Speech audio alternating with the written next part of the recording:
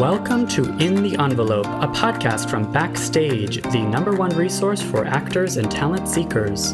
I am your host, Jack Smart, awards editor at Backstage, and I'm here to guide you through every aspect of the entertainment industry with the help of some of your favorite stars.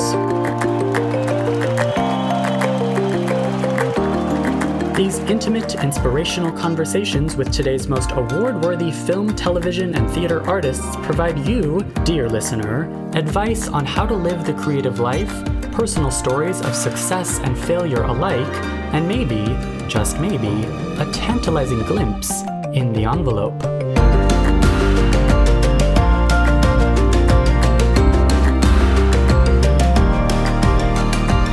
I'm such a rule follower and I'm very moralistic, so in general for me the pandemic was like I would not take a risk under any circumstances, but even with the show it became even more intense, and so I was living in complete isolation. It was really just me and Monica. Wild. Monica was my only friend to talk to.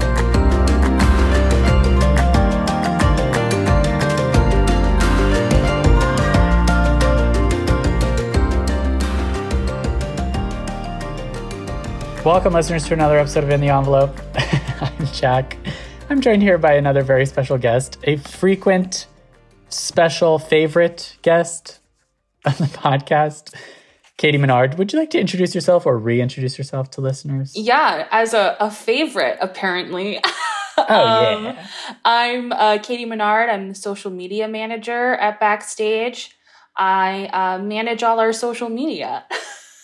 It's pretty self-explanatory, yeah. Yes, it is, really. It's very descriptive. And now is a great time to have you back on the podcast because, first of all, today's guest is Beanie Feldstein, the big voice fan. listeners just heard. Are you a big fan? Do you want to tell listeners what poster you have hanging on the wall right in front of you? I have a giant Booksmart poster I'm currently sitting in front of. Lady Bird is my favorite movie, period. Yeah. I already have multiple tickets to see her in Funny Girl. Oh, really? I do, amazing. yeah. I mean, that's just the pinnacle of my interests. That's amazing. Those projects you just mentioned, Lady Bird and Booksmart, are very much what kind of solidified, I would say, Beanie Feldstein's star status. But now, can we say she's like a full-blown A-lister, award contender in multiple areas, multiple projects? I mean, she basically is in 3 areas this coming year. I mean, we've got Impeachment, The Humans, and Funny Girl. TV, film, and theater. She does it all. True triple threat. Absolutely.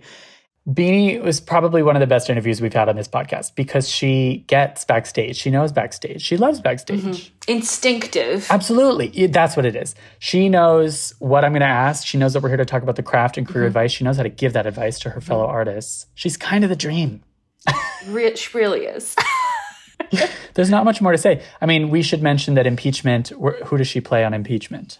Monica Lewinsky.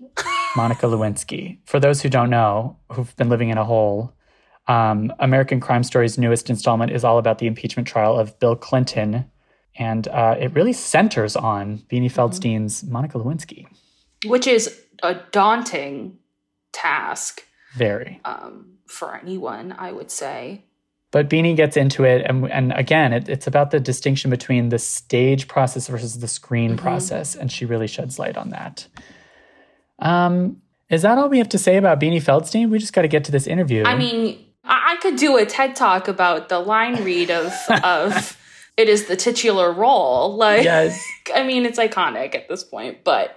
I was going to joke that today's episode of In the Envelope, Beanie Feldstein plays the envelope, and it's the titular role. It's the titular role. Yeah, I guess that would be our Tempest. Yeah, I mean, I really think it's really nice getting to see Beanie's rise from, an emerging talent to a huge leading lady awards contender in multiple acting avenues. Totally. I really have my fingers crossed for a lot of these acting avenues, as you say. But speaking of emerging talent... I segued. Really great segue into this week's Backstage issue. And I do think that, Beanie Feldstein is can we say emerged talent? I feel like she's like the ideal end result. Yeah. Of the emerging talent character arc. Yeah, that sweet spot of what Backstage, we at Backstage just really like to highlight the up-and-comers. And this week in the magazine and on the website, we are doing that with an emerging talent portfolio, which we will link to in the episode description and the article that goes with this piece. But Katie, what else is going on in that issue or from your end on social? Yeah, I mean, we have our cover story interview is with Ariana DeBose, who, I mean, very similar. I'm sure people listening to this episode will be familiar and also a fan of hers. Someone who has also emerged from the Broadway stage to be an awards contender in film and worked on a Ryan Murphy project of late. Oh, yeah. And done stage to film adaptations. Also taking on another iconic role in a different way of Anita in West Side Story. So exciting. It's this thing of like about to be a household name where I feel like Beanie's just made that transition. Just made it, and Ariana DeBose is like making that transition. Yeah. That's Backstage's sweet spot. Yeah. Anyway, this is all so great. Anything else with that emerging talent issue? Anything else we got to plug, Katie? Are you already getting ready to live tweet some shows? I feel like I just did it. I know. It's interesting. There's no such thing as awards season. There's not a season anymore. And that was already happening before COVID, but it really pushed things around. But yeah, I'm excited for the SAG Awards. Are especially fun for Backstage because they're, actors first. That's our traditional primary audience. So those are always fun. And I love that the SAGs have ensemble categories. I feel like that's something lacking in every other award show. Way to plug that. Yeah, I completely agree. do. That's kind of my favorite thing about the SAGs is I love that they have ensemble recognition. Same. I mean, acting is a team sport. You actually just tied it back to Beanie Feldstein. I was going to say, thinking about like The Humans, that's like totally an ensemble. Yeah. It's 6 actors acting as one. And she speaks to that. Like that is her process. And that's exciting for me to watch just as an audience member. I love a good ensemble. When an ensemble of actors is greater than the sum of their parts, those are my favorite performances for sure.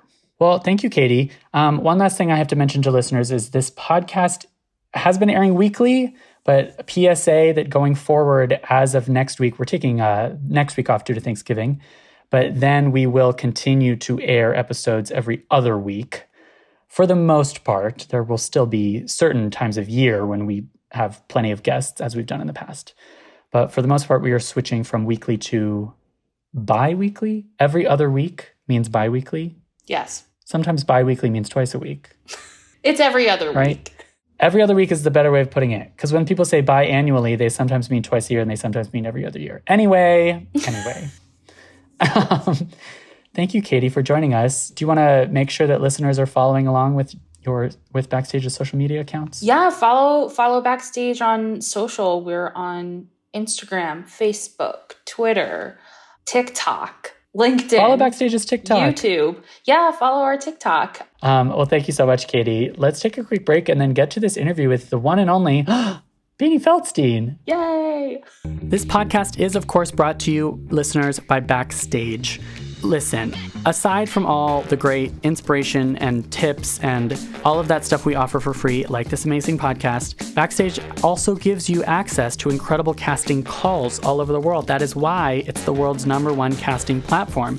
If you're curious or if you're an actor yourself and you really want to jumpstart your career and you're ready to take the advice and the inspiration you've heard here in this very episode and use it, go to backstage.com/subscribe and enter the code ENVELOPE. ENVELOPE. That's, again, 30 days completely free to try Backstage, where you can make a profile, upload a headshot, upload a reel, start browsing the casting notices, and start applying to jobs, because who knows, maybe one day I'll be interviewing you. Again, that's backstage.com/subscribe and enter the code ENVELOPE.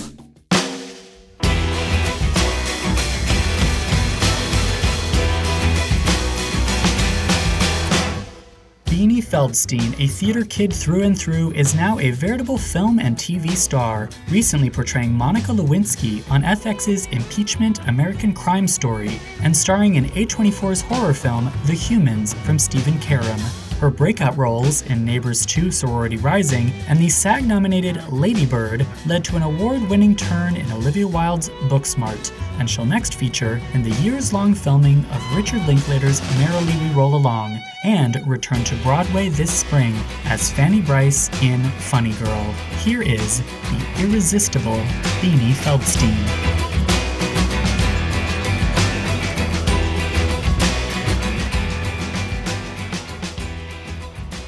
Beanie Feldstein, I'm so excited to talk to you. How are you?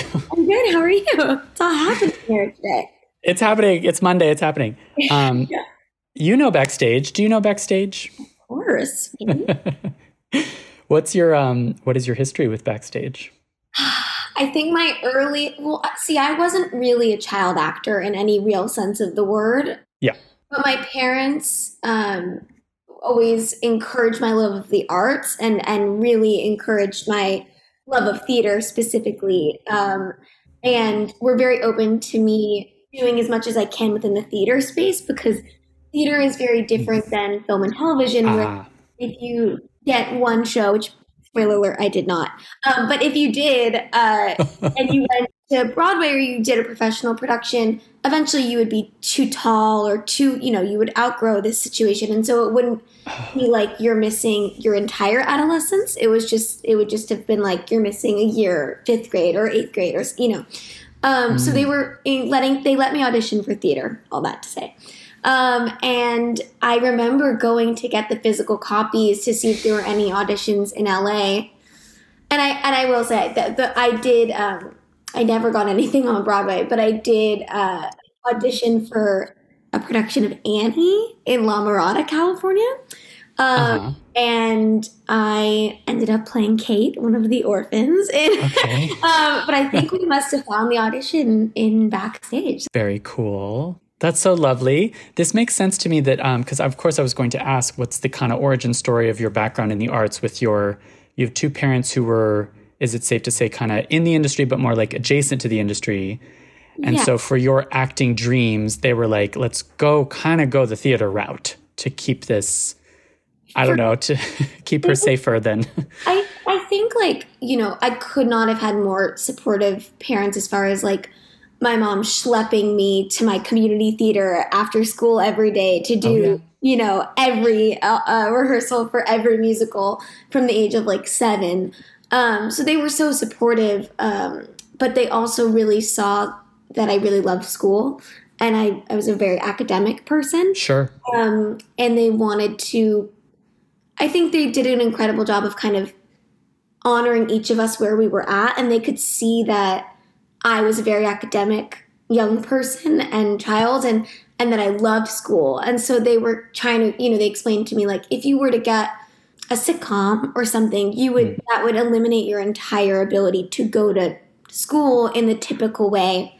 And they could see that mattered to me. So, Gotcha. But they were really encouraging, but they wanted me to enjoy school and kind of have that time as well. And then I was the one, when I got a little bit older, that decided to go to college in the more traditional route and not pursue a BFA program, even though so many of my dearest friends were going that route. And it's such a beautiful choice. For me, school really mattered, and I wanted that kind of true academic experience over an artistic experience. So it ended up the tables kind of turned later in my life, where I was the one that was like, school really matters to me. And my parents were kind of shocked. They thought that I would do, specifically my mom definitely thought I would do a Carnegie Mellon, CCM, UMich, sort of musical theater training. And as beautiful as those schools are, for me, it was like definitely right to pursue a more purely academic time, I guess, experience. So, It's so great that you knew that, because I imagine that, especially with Stage Door Manor, that a lot of your peers are going the conservatory route. That's the path. I think we were really split my year, actually. Like, a few of us were in the like Wesleyan, Northwestern sort of place of things where you're going to a school that has incredible arts, but isn't a purely BFA situation. Yeah. And then so many of my friends, of course, went that route. And it was definitely, it was unexpected, I think. I think like my early high school years, I was convinced that I would do that. And then something sort of shifted my junior year of high school. And I sort of really started to acknowledge how much I loved school and that I hadn't really been honoring that side of myself as much. And I was like, I really think that I need the next 4 years.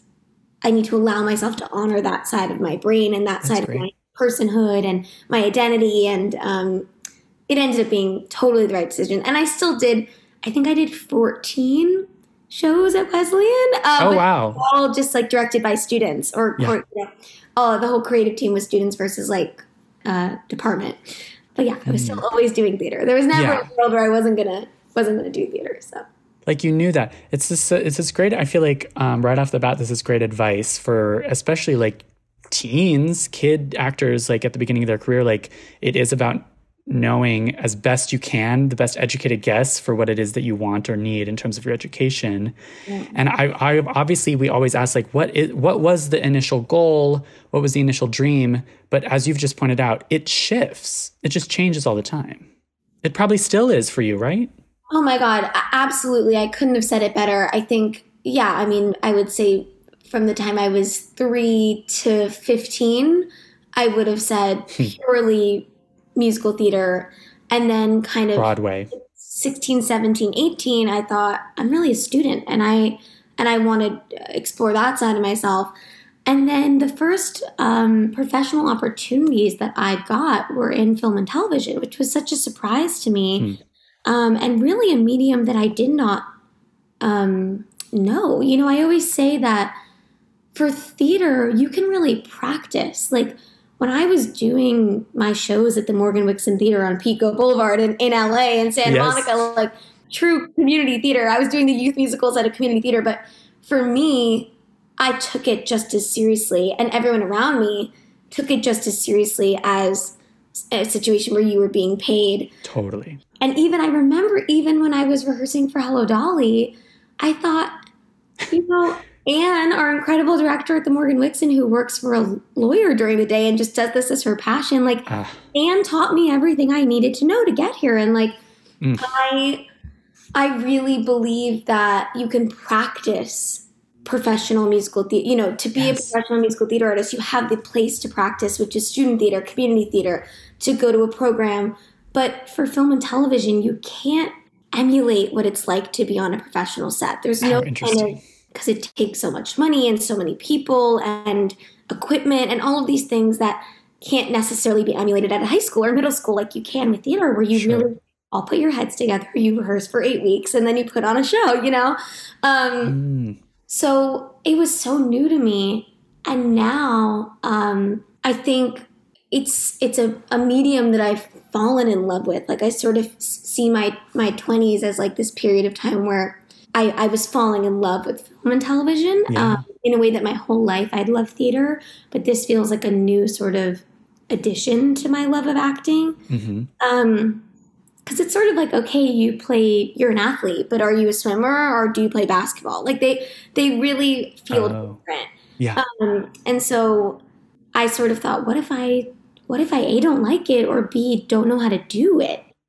I actually feel way less nervous on a set than I do on stage, which has been like a really unique surprise to me. I think because I grew up on stage. I don't know. I think it's because I love it so much that I put like there's like expectations and pressure that come from like my childhood and my childhood self and all of that. Whereas with film and television, I'm actually never really that nervous.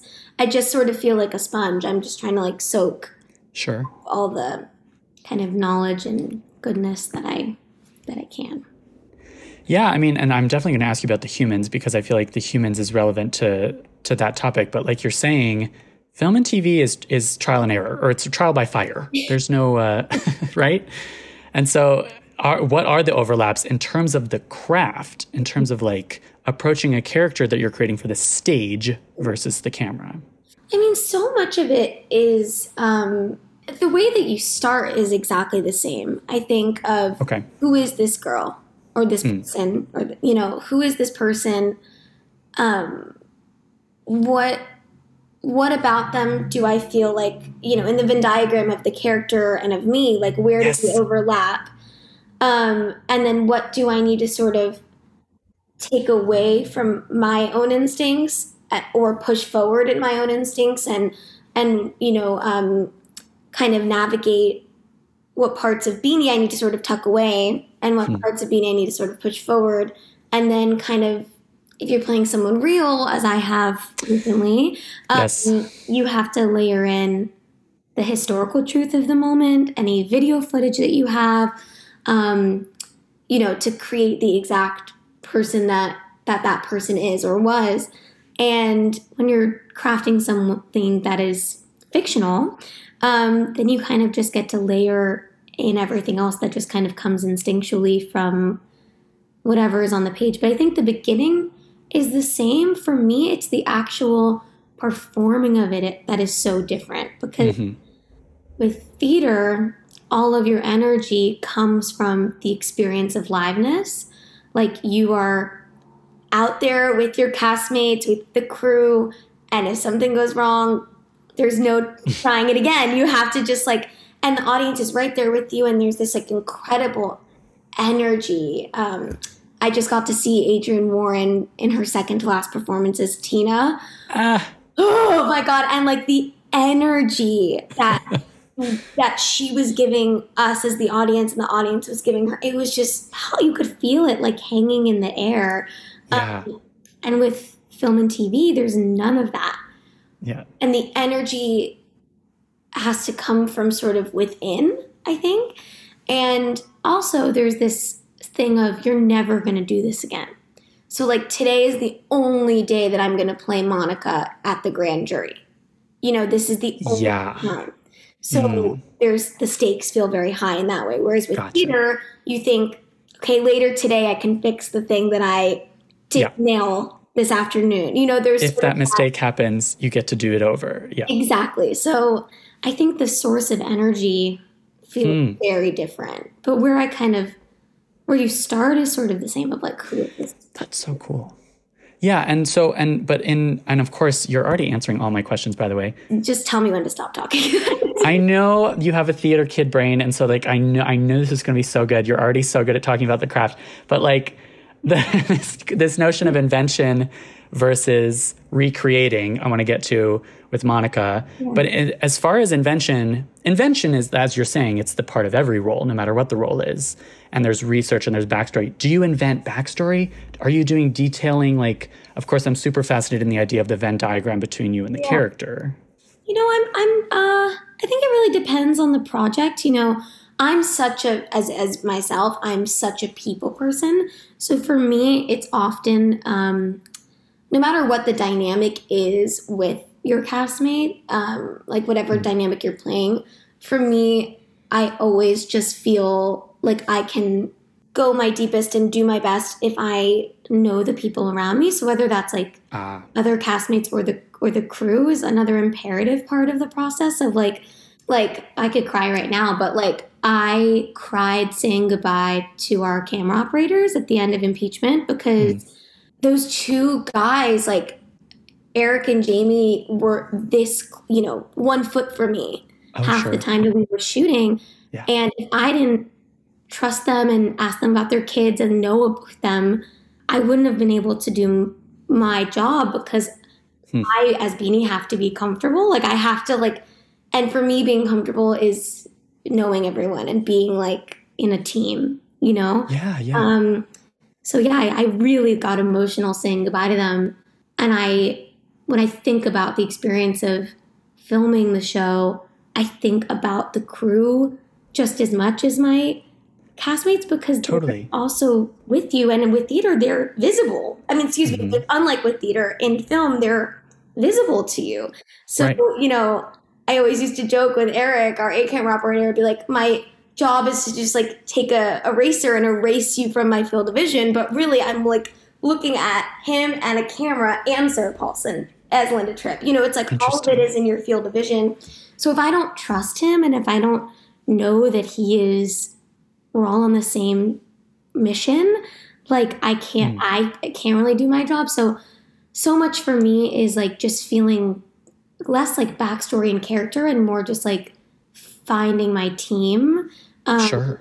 Yeah. And knowing, and then with theater, it's like literally these people are going to catch you if you fall. Like Taylor Trent physically peeled my body off of the ground multiple times. Like he literally had to pick me up. So if I don't know that he's going to do that, then how can you go on stage with these people every night? Yeah. So, you can't be as committed to the performance if you don't have that faith. Yeah.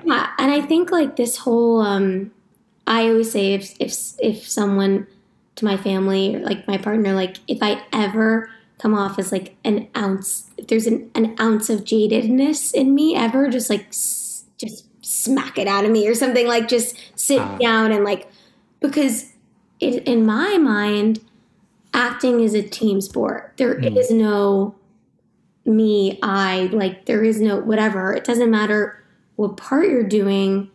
You could not physically do it without everyone else around you. So that to me is like the most important thing is kind of like feeling my team and just getting to know people. I just have to like, and so like, that's so great with Booksmart, like Caitlin and Olivia and I and Katie Silverman who wrote it, like we talked a lot about Molly and Amy and their backstory, but more we just got to know each other, you know, and we felt comfortable and we lived together. So that's a whole other thing. But we, you know, like if we didn't, like if I didn't know that like I could walk into Caitlin's room with like toothpaste all over my face and she would like wipe it off, you know what I mean? Like that is friendship. And so we have to like know to be comfortable with one another. I'm really not method. Like anyone that has ever worked with me would laugh. Like I'm like the least method person in the world, but I think the feeling of trust with the people around you is like the most important thing. Is the most direct. It's so cool to hear that that's like the most direct inspiration for the work ethic, for like the professionalism of it, but also like the crafting of the characters. Because as you've said, I feel like specialize in these like female friendships or in this idea of like platonic love in something like Booksmart, which I think is also sort of a twisted version of that in Impeachment with Sarah Paulson. But it's cool to hear that like for actors listening to this that also consider themselves maybe like you, a theater trained person, or like you say, a people person, that's what might work for them. But you're saying for other people, maybe it is more bookish. Maybe there's a lot more research and backstory. Yeah. Maybe it's a lot more method. Yeah. Some people, you know, stay in character between takes. That's their own. Yeah. And it sounds like you guys are just goofing off between takes. I'm a what did someone say to me? My partner said you're a cookie and a laugh between takes type of person. A cookie too. Yeah. Oh, always a cookie. Always a dairy-free dessert in reach at all times. But I don't know. I just, for me personally, I have to sort of like conserve my energy. So if I were to stay in the accent or the character between takes, it would feel like expending energy. It's too much energy. I need to kind of conserve that within like a 16-hour day. You know, I think like try to use the on and off kind of nature of filming to my advantage of like, okay, this is when you have to be on, and then this is when you can like refuel, get to know someone, ask someone about their day, you know, have a snack, of course. Sure. Those are great tips. You know, for TV, oh my God.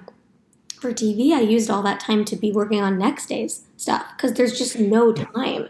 I mean, I've never done television in this way before. I've been very lucky to be a guest in other people's worlds, which is not as much of a, you know, workload. And with Impeachment, we shot for 170 days. We shot for 10 months. And, you know, you could have 6 pages wall-to-wall of dialogue one day, and then the next day the same thing, and you have to be prepared. So in between takes of, you know, if I would be in crying and having this, big emotional scene, in between I would be running lines for tomorrow. So there was almost like no time to lose. And that running lines for tomorrow is a form of recharging because you are just shifting gears out of that heavy scene. Yeah, exactly. Like it's just like getting your head out of it. Annika, who was one of our second ADs on impeachment, she was like, I've never seen someone come out of such an intense scene and just I think it's almost like I crave the break. Like not necessarily the break as far as like the rest, but like the break of the energy. Like I need to. Sure. But I found it harder on impeachment than I ever had in the past. Like it used to come very easily to me. There were certain days on impeachment where even I couldn't shake it between, because it was just difficult and very raw. And Monica was very traumatized. And so even I couldn't sort of surrender to my instinct like I normally would. So yeah, that was a new experience for me for sure. Well, and that definitely leads me to, and specifically with impeachment, you said this at a Q&A recently, moderated by Monica Lewinsky, which was fascinating, so fascinating, that this was kind of your first drama. And that kind of blew my mind because I feel like in my speaking to actors, they always kind of deny that there's a difference. And they always say like, no, it's all the same, drama, comedy. I don't see them as different genres or anything. But to your point, this was your first time reenacting that kind of really lived in trauma, right? And like, I think because it was a real person story. That too. And a living person who texts me and calls me, like it just had, and is involved in the project. Yeah, it had a different emotional weight. Like the stakes and the responsibility were so kind of profoundly high that I think it took it to a different place. But I think that every project is going to kind of, or every opportunity is going to sort of fill you up in certain ways and deplete you in certain ways. And I think like for Hello Dolly, for instance, like the joy that would like radiate through my body when we would come off stage, just because it's such a joyful show and it's a farce and you're laughing and you're singing and I got to dance so much. Like there was so much joy, but physically my body was depleted. Like, my shoulder would hurt, my calves would hurt, my neck,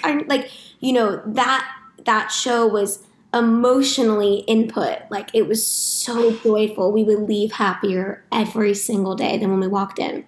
But physically it was wearing a 20-pound dress every night. And, it was tough on my body in a way that I'd never experienced. Whereas impeachment was so emotionally taxing, but it didn't have that same like physical component to it, and so each thing sort of has its own gives and takes. But I do think that being in a drama felt different, and also the medium. It was a simultaneous thing, like I had the longest thing I'd ever filmed was 40 days. And that was Neighbors 2, which was my first film where I was not in every day. But that was like the course of the film was 40 days. And then this was 170. So just the kind of all of that was so new. So I don't know if it was like I think it was a combination of both things, like the medium and the genre layered on top of one another. Because TV is it has a similarity to theater because it's long form. Right. Which I think people have asked me in the past, like, what's your favorite? And it doesn't, I can't say, because it's like my childhood self and my adult self would have, I can't like deny one for the other, it's like, but the amazing thing about TV is just, for impeachment, each episode was over an hour. We did 10 episodes. It was just the amount of time that you could spend with not only your character, but inside the whole story. And it sort of flesh things out deeper and deeper and deeper just because there's so much more real estate to play with. Whereas with theater or with film, you only get 2.5 hours with that character and that story, So I don't know, each one has their own like shiny pluses that I could never decide. And I when I got to work with Laurie Metcalf and Tracy Letts on Lady Bird, I was so young, and I remember just thinking, like, I just want to be like them. I just want, I mean, who doesn't want to be like them? Hell. But I just want to, you know, I remember Laurie was promoting Lady Bird and doing A Doll's House Part 2. Uh-huh. And I thought, that is, oh my The dream. Like, that is what I want to do forever. And I feel so lucky, knock wood, that transcending medium and going in and out and has been a part of my journey just thus far. And I hope to sort of always continue that, because you always want a challenge, and inherently changing the medium becomes a huge challenge after going from one into the other. Sure. Well, and the notion of long form TV too, especially for a project like this, where like it was also filmed before and then after kind of the pandemic, right? It was actually filmed entirely during the pandemic. Oh, okay. No, we were supposed to start in March 2020.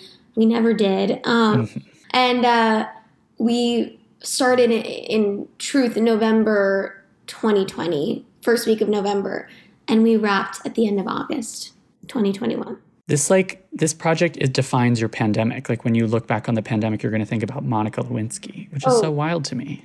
1000%. I mean, in every possible way, because when I was already prepared to start in March, obviously, but then when we didn't start, it gave me even more time to go even deeper. Which is good. And also, you know, the research and the portrayal was really, I've never been sort of gutted before by work. Sure. And listening to, it gave me more time to basically re-listen to the Linda Tripp tapes. And as helpful as that, it was equal parts helpful, because all you ever want as an actor is to know, like, what your character's thinking and feeling on every given moment. And I had that. But I had that for the worst reason. So it was really complicated in me to listen knowing the circumstances, but of course I could not listen because of it's part of my job to listen and know everything about her. And but there's an over-preparedness danger. I think more just like it just hurt me to listen to her not know. Like, it was just going back to this idea of the energy that you have to expend on a project that depletes, to go to think about that. It was so, and then anytime I would get, you know, I remember the 6th episode of the show is called Manhandled, and it's about prom night, which is what the Office of Independent Counsel and the FBI named their sort of sting on Monica, if you will. Yeah. So Linda has lured Monica to the Pentagon City Mall. She's sitting, reading a magazine, and Linda and 2 FBI agents come up and flash their badges at her and take her into a hotel room. And they named it prom night because they thought it would be 30 minutes in a hotel room with a young girl. Right. Is just like disgusting that is like the historical name of this day in her life, because they were convinced they would turn her in 30 minutes. And she held her ground for 12 hours. And Ryan Murphy directed that episode. And we had such incredible directors on this show, but working with Ryan on this episode was such a meaningful moment, meaningful weeks, months. It took us so long to shoot. I bet. And there would be moments where I would be sort of like, how would I say it? Like, really raw and sort of depleted, and Ryan would come in and he'd be like, I kind of need you to do it again. And from, you know, I need a different shot. We need to like get this reaction from Colin Hanks or from Darren, or, you know, and I would just say in my head, like, Monica actually had to live through this. I'm just reenacting it. So like, I have to go again. I have to dig deeper. Wow. And it's all for her, and it's all to validate what she had to go through. So yeah, it was I mean, I don't know if I'll ever have another experience like it in my life. Totally. It's once in a lifetime for sure. Totally. It is going back to that idea of the responsibility of it is what ups the stakes for you or forces you to work harder, right? Like it ups your work ethic. Not even if you didn't know Monica personally, it would still be like you feel this responsibility to recreate this, knowing that the real version of that, of going through that, is so much, well, I don't want to say more traumatic because all trauma is relative and we don't want to compare the two, but it was real. You've never been through those hearings, so. Exactly. Yeah, I think like, yes, she would, one time Monica sent me, we use Marco Polo. Do you know that app where you can like send videos? Oh, yeah. Yeah. She sent me a video and she was like, hey, Bean, like we haven't talked in a long time. And I went to respond and then I was like in her wig and in the costume and everything. And I was like, not going to respond right now. So I text because I was like, that's too weird. So I texted her. Weird. It's so funny that you think we haven't spoken because I talk to you all day. Every day. Like I was like, you are the voice in my head. And she was like laughing. But you know, I would, and also because of the pandemic, I was living in complete isolation. So I was not interacting with anybody in any capacity unless I was at work. And we were all trying so hard to keep everybody safe that it was our responsibility in some way to go home and not see any, I'm such a rule follower and I'm very moralistic. So in general, for me, the pandemic was like, I would not take a risk under any circumstances. But even with the show, it became even more intense. And so I was living in complete isolation. So not seeing anyone outside even most of the time. So it was really just me and Monica. Wild. Monica was my only friend to talk to. I did Zoom and FaceTime, you guys. I wasn't like, not speaking to anybody, but it was unique because normally you would so unique shoot during the week and then you'd go have brunch with your friends on the weekend, or I'd pick up my nephews from school, or, if you're in New York, if you're doing a show, you would go see people during the day or on a Monday, like you would just be living around your work schedule. But because of this, you didn't have any of that. Yeah, it was just like me and Great British Bake Off and Schitt's Creek. Yes. Oh my God. This is why like your notion of taking breaks between takes is so important. And so like self-care. It is self-care like out of necessity. Yeah, and it was right for me. Like I am I try to be like the least judgmental person. Like if what works for you is to do X, Y, or Z, if every respect for X, Y, or Z, as long as it's not like hurting anybody or, like being respectful, like anything anyone needs to do, I have complete respect for. But for me, the most successful and like the way to sustain myself the longest was to like take those breaks during the day. Totally. Well, okay, I have to ask you about the humans as well, because I feel like, and I don't know how different that is comparing these two projects. It must have been, I imagine, that is a very pandemic-specific project. You guys are on one set, right, with 6 actors? We shot it before the pandemic, which is so crazy. Okay, I see. Okay. Because it would have been a very... very easy. Yeah, we would, and it also feels very... I was with the Blake family this morning doing press for the humans, and Amy Schumer, who plays Amy Blake, Amy was saying it's actually really weirdly perfect for this time because so for those that don't know, The Humans is based off of the Tony Award-winning play, and it's about a family on Thanksgiving, and the actual apartment, which is my character and her boyfriend, played by Stephen Yeun's apartment, is the setting of the Thanksgiving. And it's a Lower East Side Chinatown apartment.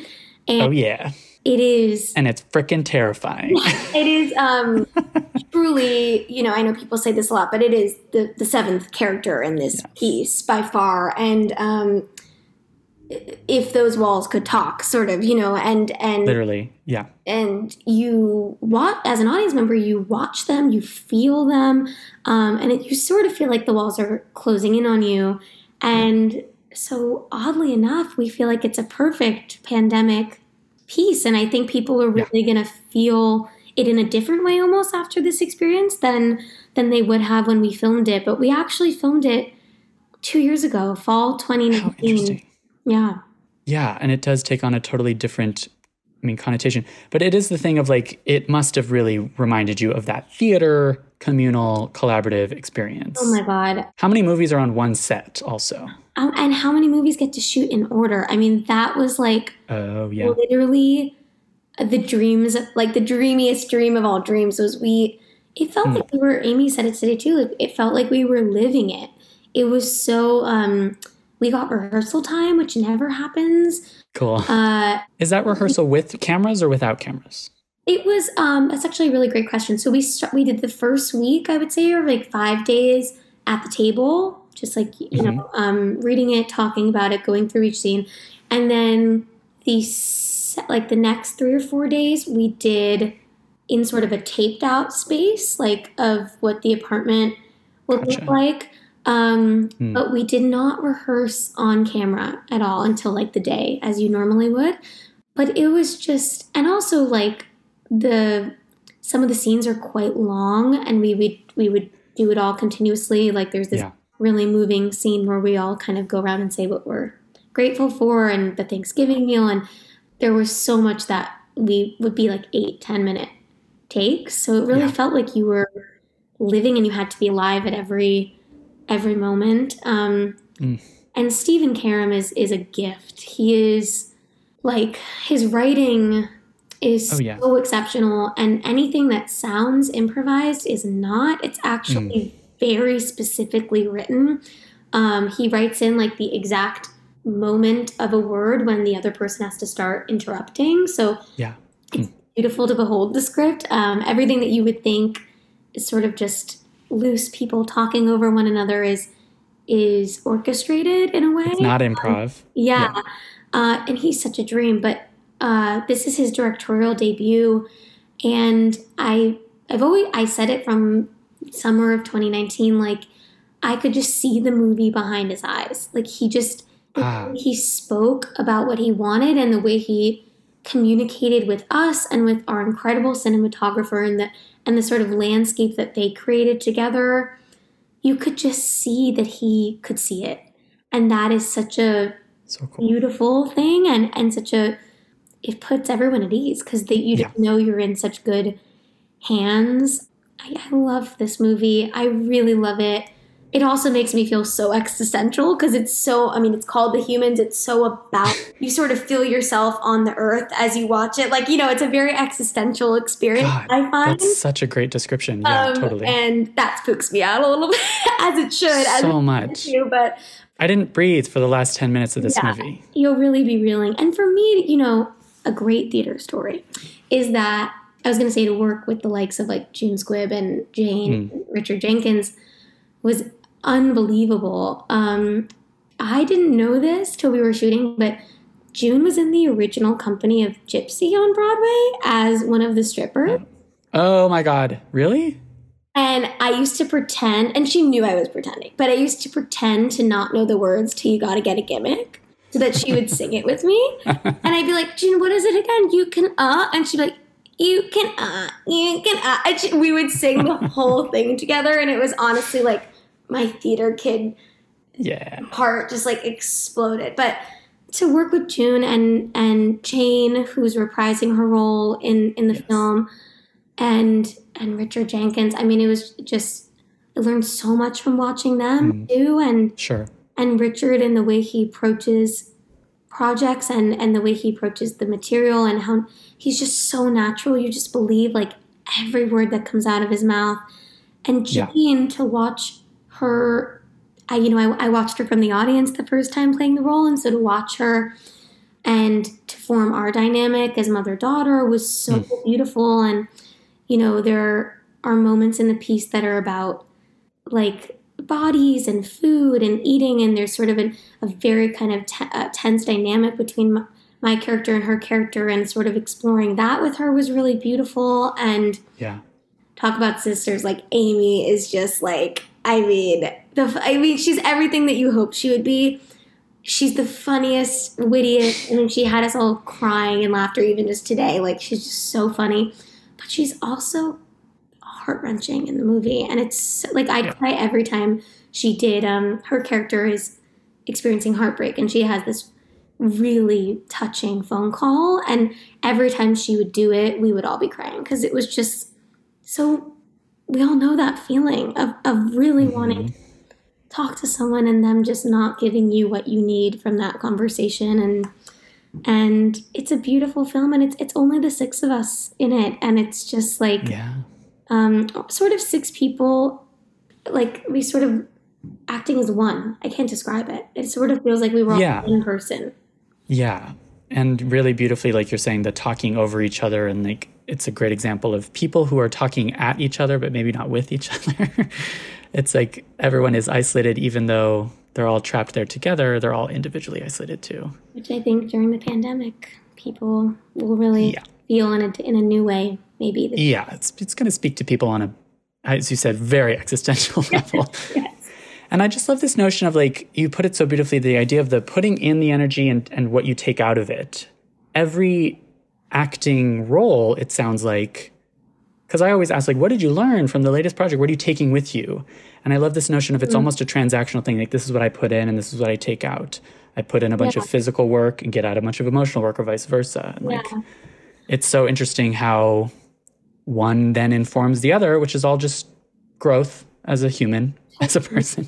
Totally. I think, like, I don't know. I think what I've been lucky enough to take out of almost every project I've done is, like, through lifelong friends, which for me is, like, or family, people that feel like family. And that to me is the greatest gift, because, as I said, people are the thing that matters to me most in life, above any accolade or this or that or whatever it is. So the fact that, like, you know, we've kept our Blake family group text for 2 years, and but you know, that we all stayed in touch and wanted to be there for each other during the pandemic. And, you know, Paulson is, like, stuck with me for life. Like, you know, that is what I really truly take from experiences. But I think if speaking on, like, as an actor, Monica changed me forever. I think, I was challenged in ways. I pushed myself in ways I didn't know were almost possible. I grew so much in my own capabilities. I was a producer for the first time. I mean, so much of it was sort of a marathon of challenges, and the feeling on the other side of doing something like that is, I still haven't processed it. I mean, we were all together the other night, and we were all like, still not over it. Like, I am still very much in it. It'd be weird if you were over it. Like, it makes sense that you're. So I don't know. It's such a pivotal, impeachment is obviously a turning point. It's going to be something you look back on and see it as a career turning point. While we're there, can I ask you about Hello, Dolly? Can I ask you about Merrily We Roll Along? You can't talk about Merrily We Roll Along. I can't really talk about Merrily, but I can talk about Dolly. I can tell you anything you want to know about Dolly. I'm sorry, Funny Girl. Oh, not Hello, Dolly. Hello, Dolly. I can tell you anything you want to know about Hello, Dolly. I saw Hello, Dolly. It was fantastic. Funny Girl, we have not started. It's currently November when we're having this conversation. We don't start till February. I'm sort of in my own little the prep for the prep, if you will. That over-preparedness thing, yes. Exactly. So I'm doing sort of like my own boot camp of sorts. But we don't start formal rehearsal till February. And then just the train. The whirlwind, yeah. Yeah, I mean. And you dressed up as Barbra Streisand in Funny Girl at, like, age 3. Is that true? I did. It's true. You manifested. I can show you the photo. It is surreal. I mean, when I say, like, I'm not exaggerating when I say that I can't remember a thought before that thought. Like, I was 3. Like, that. I think that's when you form your first memories. And I don't. This was my very first dream. Get verklempt every time I talk about it, but.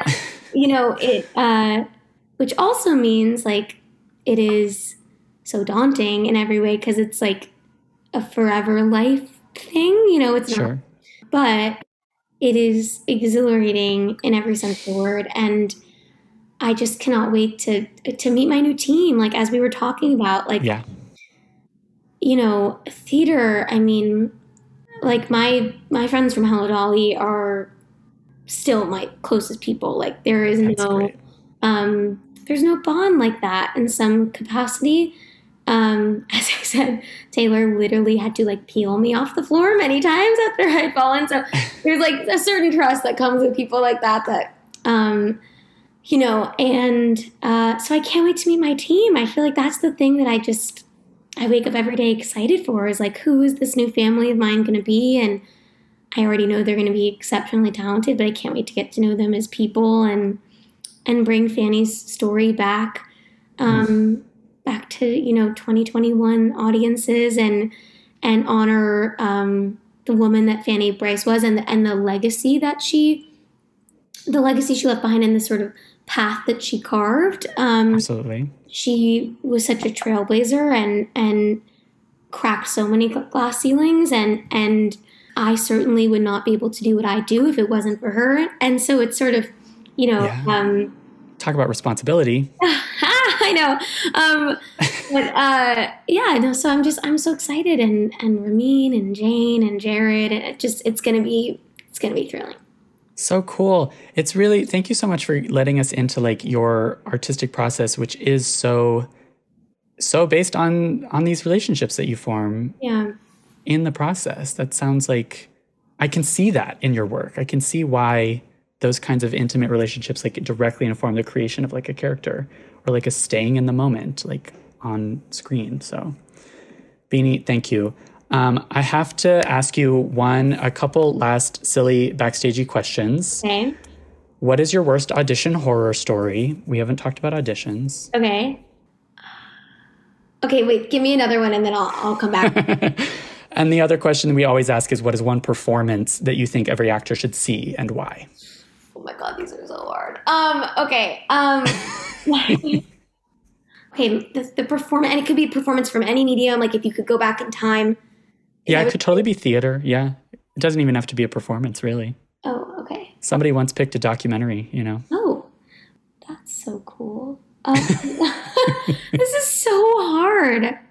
I know. I knew that the favorite performance would stump you. It stumps everyone, but I know you have your favorites. Like that list of like dream actors to work with, it makes sense to me that Sarah Paulson's at the top. Yes. But I know that the list is long. Well, honestly, my current answer would be Adrian and Tina, just because it's so fresh in my mind and I've never seen anything. I mean, literally, vocally, physically, emotionally, I've never seen anyone like leave it all out there. And as I said, I saw her second to last show, so I imagine that maybe was part of it, but it also seems like she did that every night. Yeah. But the show that sort of can never get out of my heart, like the theater going experience that never leaves, is Seeing the Normal Heart on Broadway. Sure.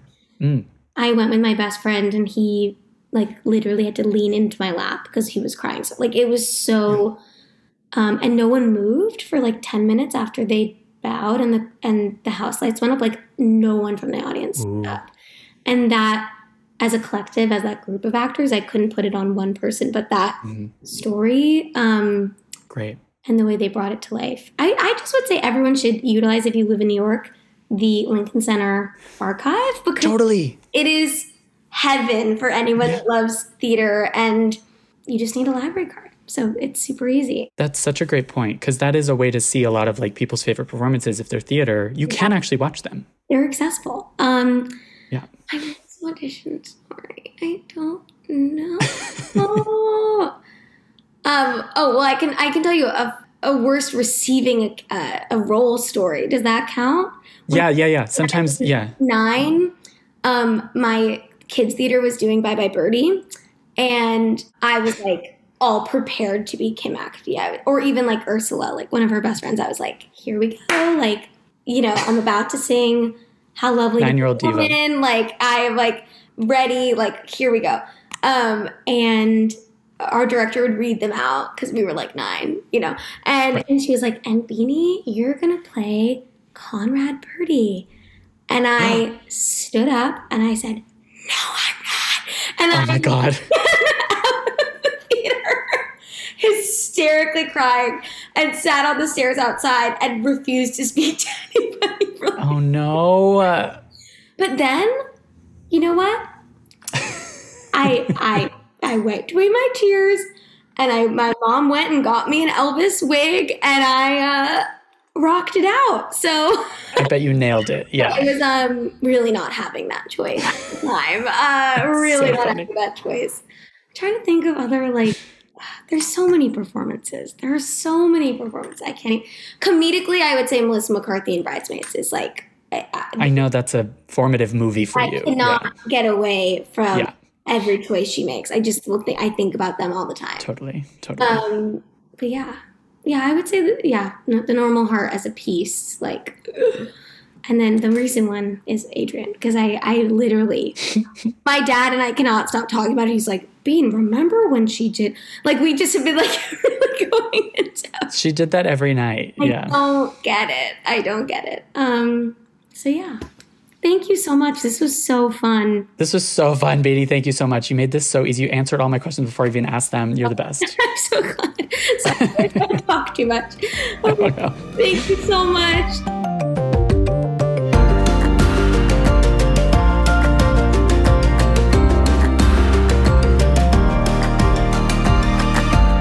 In the Envelope is recorded at Lotus Productions and Hyperbolic Audio in New York City, and Soundbox LA, Mark Grouse Studios, and Buzzies in Los Angeles.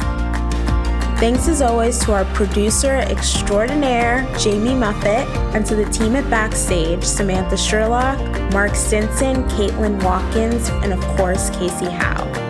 Visit Backstage.com, and don't forget, you can subscribe to Backstage by using the code ENVELOPE at checkout for a free trial. That's right, 100% free.